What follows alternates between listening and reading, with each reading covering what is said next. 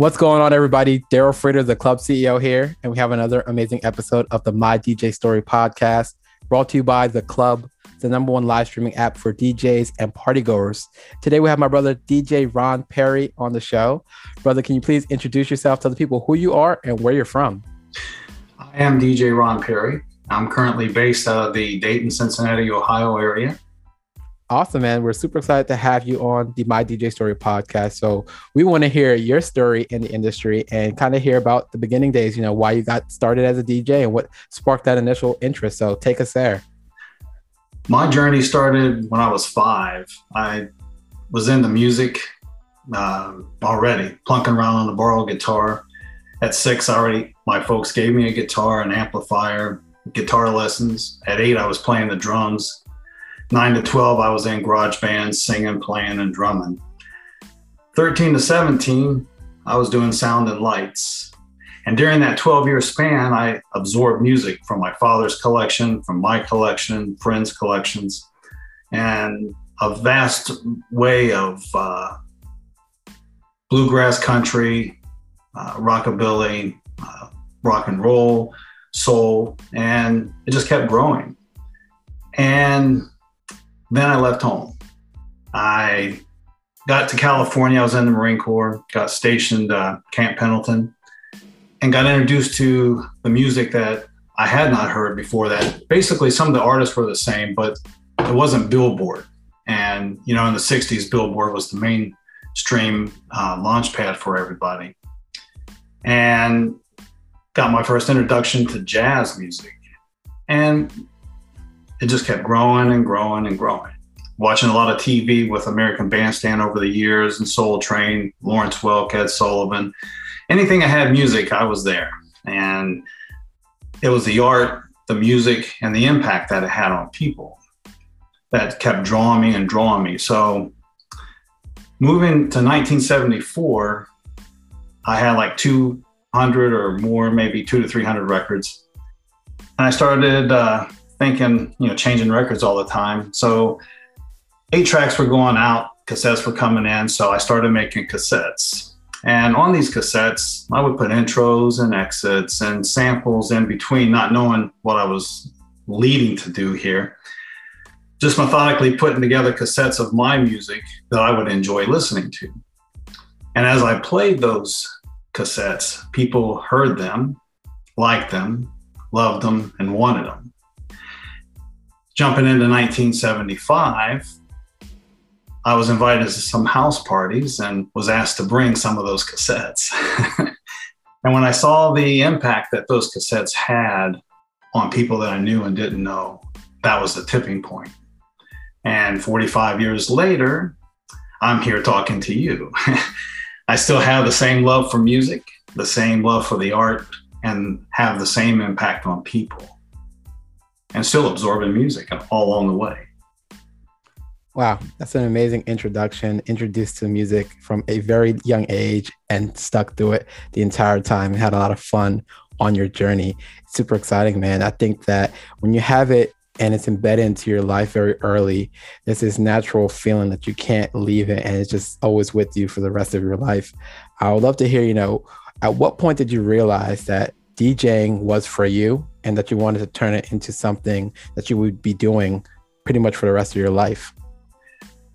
It was in 1975, I have to say, that I went into this little bar and I didn't have 2 turntables, didn't have a mixer. I had a cassette, a turntable, and an equalizer that I pushed the button to keep the airspace as tight as all possible, keeping the needle right on the record and so forth. And I was making then $200 a week, working 2 nights a week. And the place would just be constantly a flow of people. And so not being at that point what I would say a true DJ and not having the true setup, again, seeing that impact on people, I knew that I had to stay in this, whether I had a day job or not, I had to stay in this lane. And it just moved forward from there. I used turntables and mixers when there were places that had them. And I used my other stuff that I just mentioned till I had the money and the resources to get what I wanted. That's great, man. And it takes time to really build that up. You know, it's a hard thing to do sometimes, especially if you're coming from limited resources. And it's kind of risky when you know, just jump out the gate and want to buy a lot of equipment. So I like that, you know, you're able to save up and build into it as you transition from a hobby to more of a business with what you're doing with your DJ career. You know, I love to take this time to jump into a quick commercial break. But when we come back, we're going to talk about some of the learning lessons that you learned throughout your journey. Okay. Sure. And we're back with the My DJ Story podcast. We're here with my brother, DJ Ron Perry, and he's telling us an amazing story about his journey in the DJ industry. So Ron, you've been in the DJ game for a lot of time and you have a lot of experience under your belt. Can you talk to me about some of the key major learning lessons that you had throughout your journey? There's always ups and downs. There's always hurdles and things that you have to learn as a DJ. And this podcast is used to, you know, share your story for the effort of helping other DJs in their journey.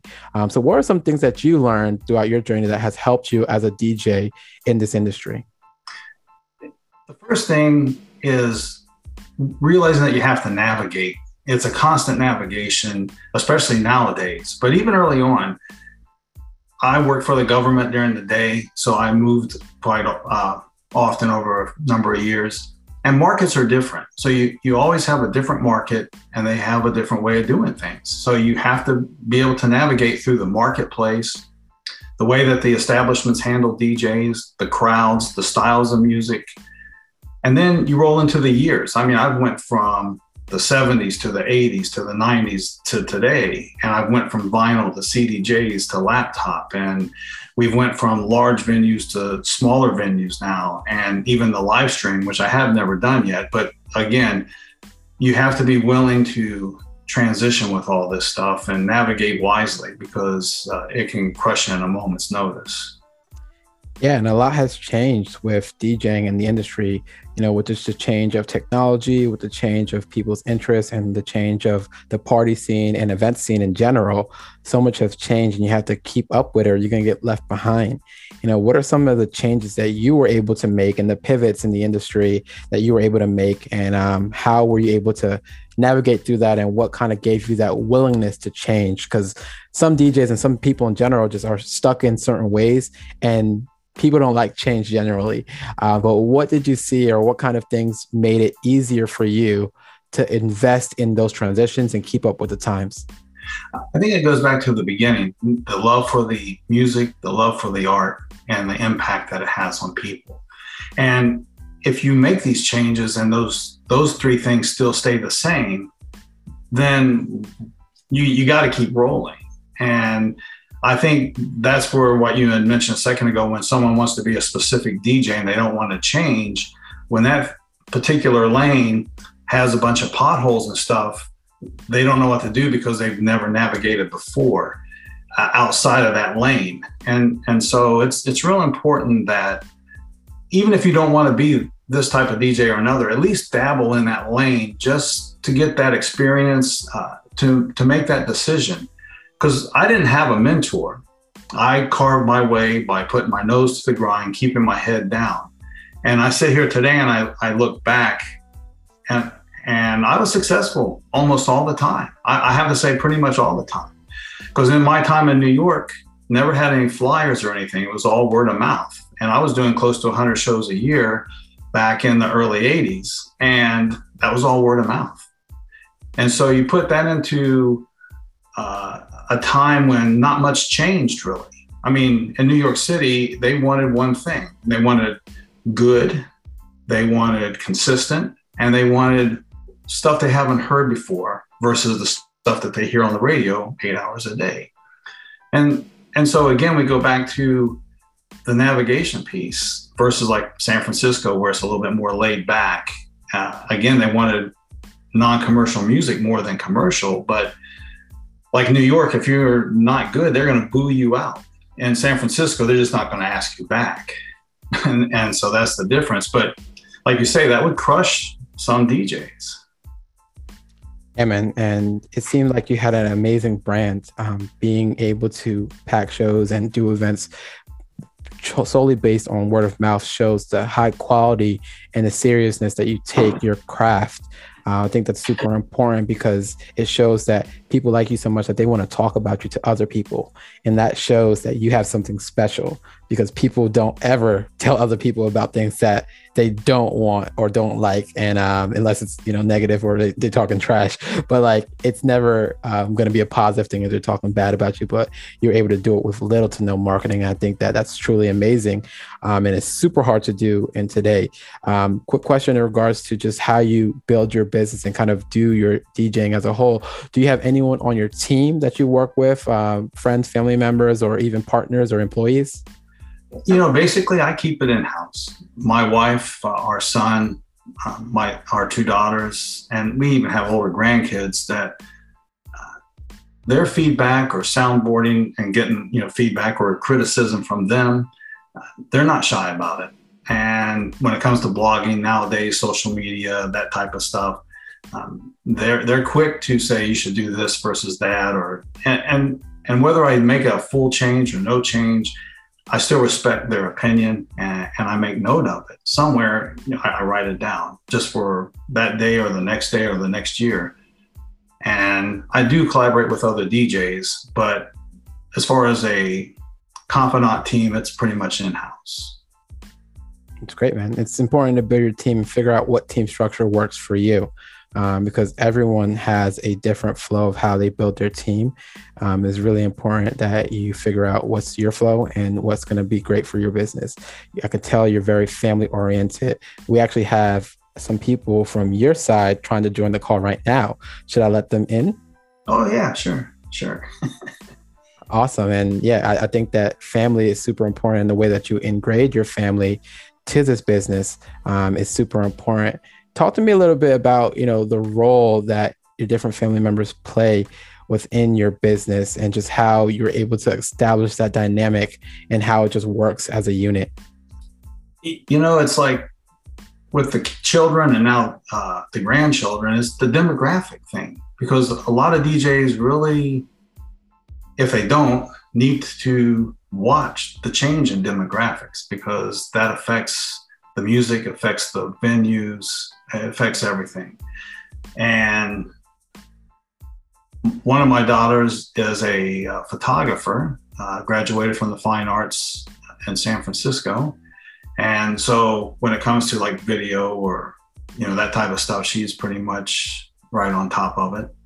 And then none of them like the same music pretty much. So I get different takes from electronic to eclectic to country to pop. So they keep me in tune in that regards as well. So it helps to know that you can get different layers of music for sure. Definitely. I love it. And just having a diverse group of people on your team, it really allows you to see things at different angles and different ways to view your DJ career and the way you take care and play with music. So I think that's really great that you have them involved. I would love for you to talk a little bit about your branding and how you go about differentiating yourself amongst other DJs. Firstly, how did you get the name DJ Ron Perry? And talk to me a little bit about that and kind of what that branding means for you. Early on, people would call me Perry, would call me Ron, call me DJ Ron, DJ Perry. And I went with DJ Ron for a little bit, but I just figured this is who I am. This is what you get. And let's keep it simple. And as far as the branding piece, I just think it's just the word of mouth that really took it off in the early years, because, you're looking 25 years of DJing, there was no social media really.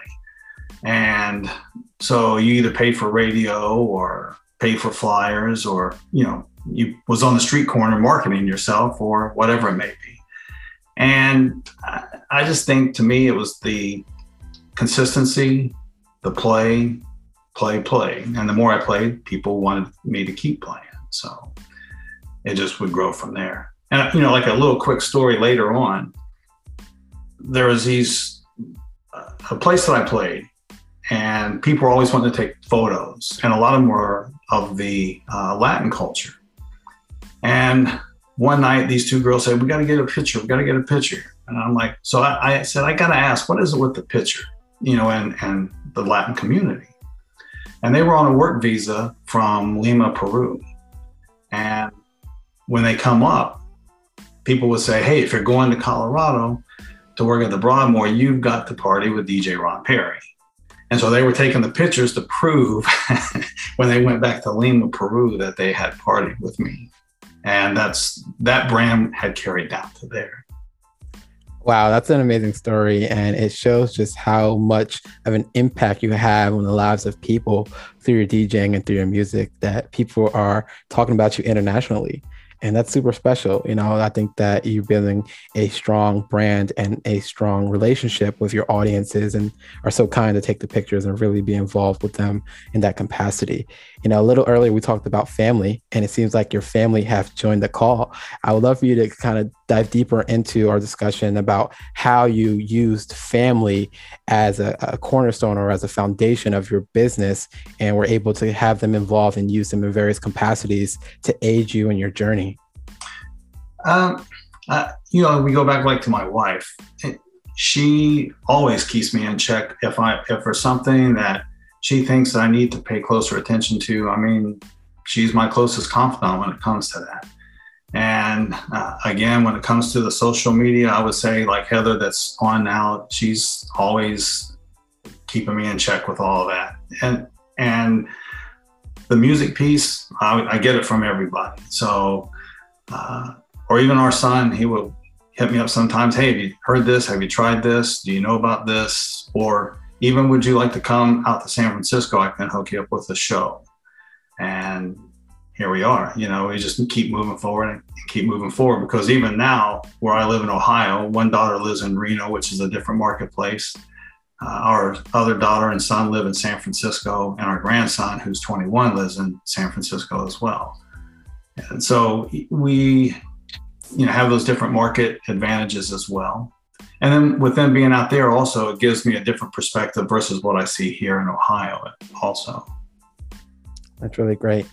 Talk to me a little bit about, towards the most recent changes in your business and just the way you go about.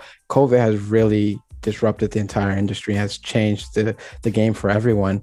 What things have you done to kind of pivot and keep yourself active in this time and kind of take advantage or to kind of make change within this current time period? Well, for me, patience, because COVID hit and changed all things to where people are gun shy anymore so much as far as how they want to do things and what they want to actually do. And it seems like now things are starting to break open here and people are getting a little crazy about just jumping back out. But through the COVID period, it was still laying foundation work. Even though I wasn't doing any shows, it was dropping my mixes online, social media. I had a quarantine mix series where every day I would drop a mix. And would network through the Chamber of Commerce, they didn't have too many of them. That was before. So it basically was the mixes on social media and phone calls, emails, tagging organizations. And I get responses like, once the COVID opens back up, we'll get in touch with you. I mean, it's just staying connected, I guess would be the best thing to say. That's great. And I'm glad that, you didn't let this experience of the pandemic stop you from moving forward. There's a lot of DJs that saw this and just kind of took it up as a loss and just like didn't figure out ways to operate and improve their skills in their business in the downtime. I'm glad to see that you were able to figure out, how to make the best use of this time and really progress yourself and allow yourself to be ready once things get back to some sense of normalcy. Here's another point on that, if I could, real quick, is that I play in smaller venues. Also, they had limitations on how many people. So, keeping the mask part in check, keeping yourself away from most everybody, but still playing in the establishments, doing social media or social distancing, I should say. It worked. And just to give an example, I had 106 shows on the books in 2020. 37 of those got canceled.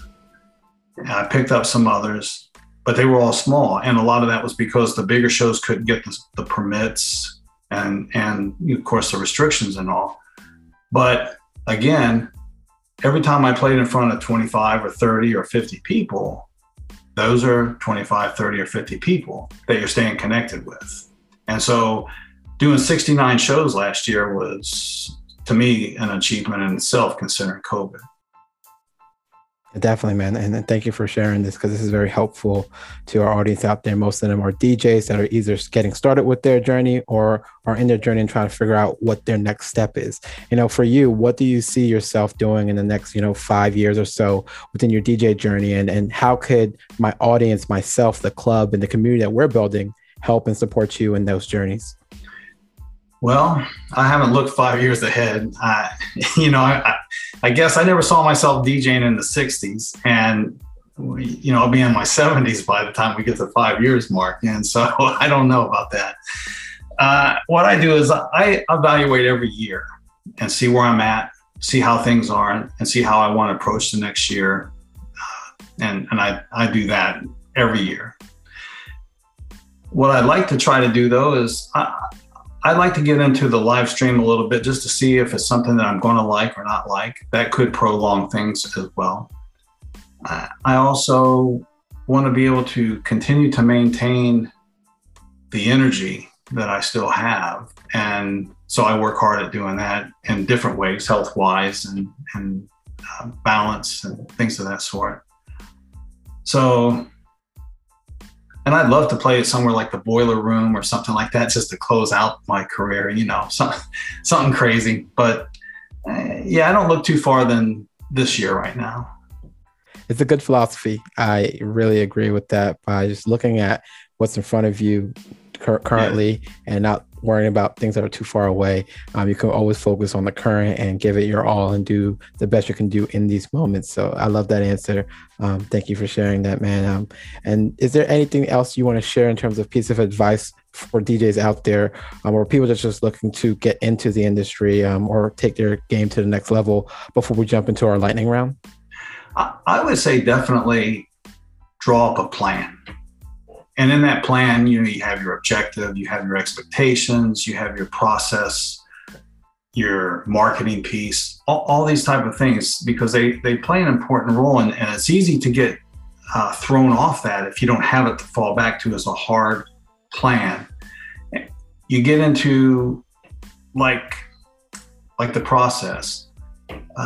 It controls the other things, like some DJs are married, some DJs have kids, some DJs have day jobs. So there has to be a balance between the two, because DJing is not just stepping up and playing in front of people. You have your marketing part, you have your exercise part, with your music, you have the studying of music, etc. And so, exercise, all these things, you have to find that balance. And that all falls back into the plan, not being frustrated by different things. So the plan is probably the key piece. Love it, man. We're going to jump into the lightning round. Are you ready? Yes. Awesome. Describe your DJ setup, hardware and software. Software mainly is Serato. I've used Traktor, but it's pretty much Serato.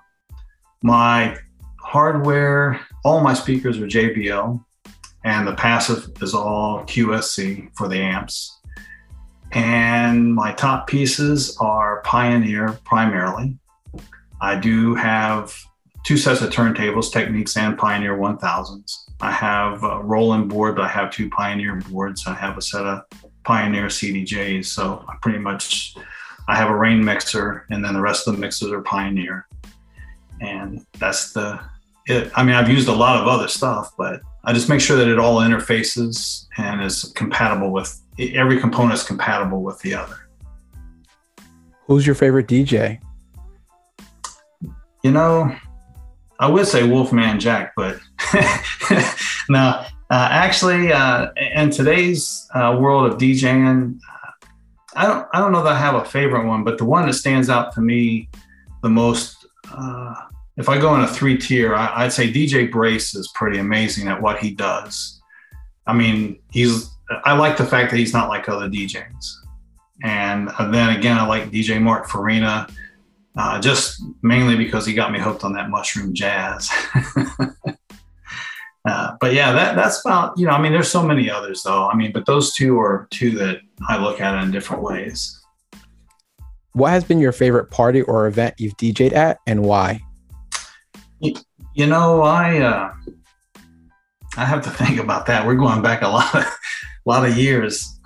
I would say the 2000, I received a call from our son asking if I would be interested in doing a job in San Francisco when I was living in Colorado. And the thing that makes this one the most, with the most impact is at the end of the 90s, I was very frustrated. The 90s was a different era for me in a lot of different ways. And so I was almost ready to hang everything up. And he called me and asked me, and I said, sure. So it was a New Year's Eve party, and it was at a large restaurant there called Foreign Cinema. And they had Laszlo's, which is a top 10 lounge at one time there, and maybe it still is, connected. And so they were doing the New Year's Eve party with a couple of DJs in the lounge, me in the restaurant, and an orchestra outside. And it was like over 1,000 people who wanted to really just go crazy. And it was just re-energizing me the whole way. And I used 1200s and a set of CDJs. Something went wrong with the 1200s partway through the show, so I finished it on the CDJs, which I'd never used before, except for when I got there, I worked out on them a little bit. To the degree that it was so nice that I just felt like a new DJ. So I hung around there for 3 days, and my son introduced me to electronic music in ways that I was unfamiliar with, like Ohm Records, like the Mark Farina stuff, of course, Thievery Corporation, Zap Mama, just to name a few. And I just absorbed all that, just like I always do. I got back to Colorado, bought a set of CDJs. That's how, this is why it has so much impact on my career, is that it just turned me around in a different way. I started doing restaurants, playing like your loungy, chill vibe stuff, and kept rolling. And it's always been positive since then. And even playing the electronic music, I will say in 2005, I was doing an art show in a studio playing electronic music, and a guy walked up and said, "I've heard of you, and I just wanted to check you out." So the next thing that occurs is I'm doing a mountain party, 3 days. And the second day, I got a lot of reviews playing a Middle Eastern set, which is music, again, I got from my son, that lane anyway. And then moves on to 2018, where I did the Winter Olympic kickoff party and electronic music again. So, it shows you 18 years later what that one show carried me along with all the smaller pieces in between. And so, yeah, that 2000 probably was the most invigorating. Who's the most interesting person you've met throughout your career as a DJ? Wow. Quite a few. I've met Art Stewart, which was the engineer for Marvin Gaye, Tina Marie, Rick James. We're still friends. I've met Billy Cox, who was the bass player for Jimi Hendrix during the Band of Gypsies era, who was a funny kind of guy. And then I've met E40, who is a very humble, respectful individual, and I have a lot of respect for him after meeting him, even more so. And but the coolest thing is a friend of my daughter's. His name is Carlos. He was with a group called Felonious at the time, and he does the beatbox stuff. And I was doing this place that I was a resident at, and Heather and him had come out to visit, and we talked about, he wanted to see if he could do a little, stuff. And I said, sure. So we worked it out to where the dance floor is packed. I'm playing a vibe. I get into the beat, and then he beat mixes himself into the set.